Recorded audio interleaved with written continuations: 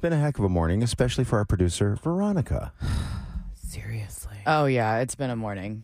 We should have all stayed in bed this morning. Honestly, probably not a bad idea. Yeah, I woke up an hour and a half late. Mm. I'm usually here at like 4-ish because I have some other things from other stations that I have to do.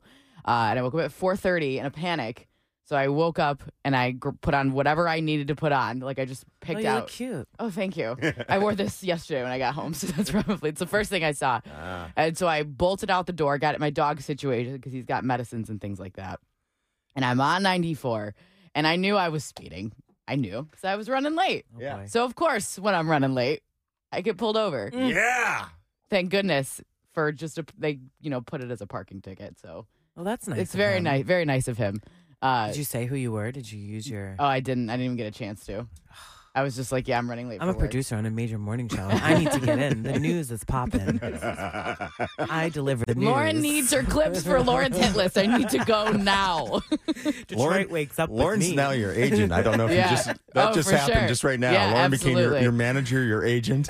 So yeah, it's been a very stressful morning. I didn't get to do all of the things that I'm supposed to do in the morning show, but it's fine. And then Veronica and I got here about the same time. Yeah. Yeah. And the Fisher Building decided, hey, let's do a fire alarm test today, and let's lock all the elevators so you can't get up to the 8th floor. To be fair, they've been warning us about this for quite a while. And thank goodness They you were have. here because I wouldn't have known how to get up from the other elevator. I wouldn't know how to get. Yeah. You guys well- know you can take the garage elevators too.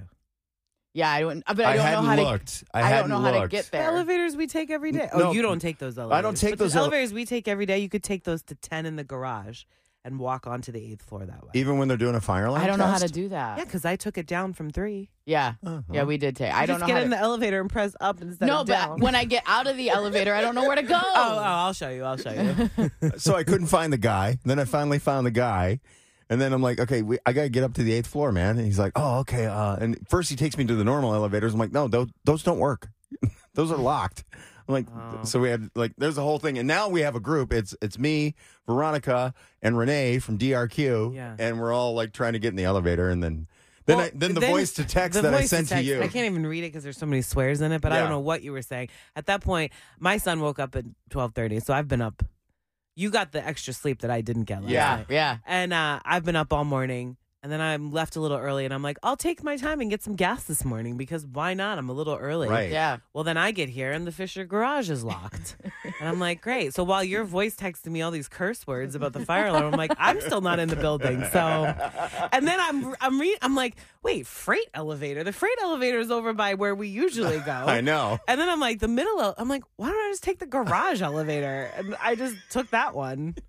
That was a smart move.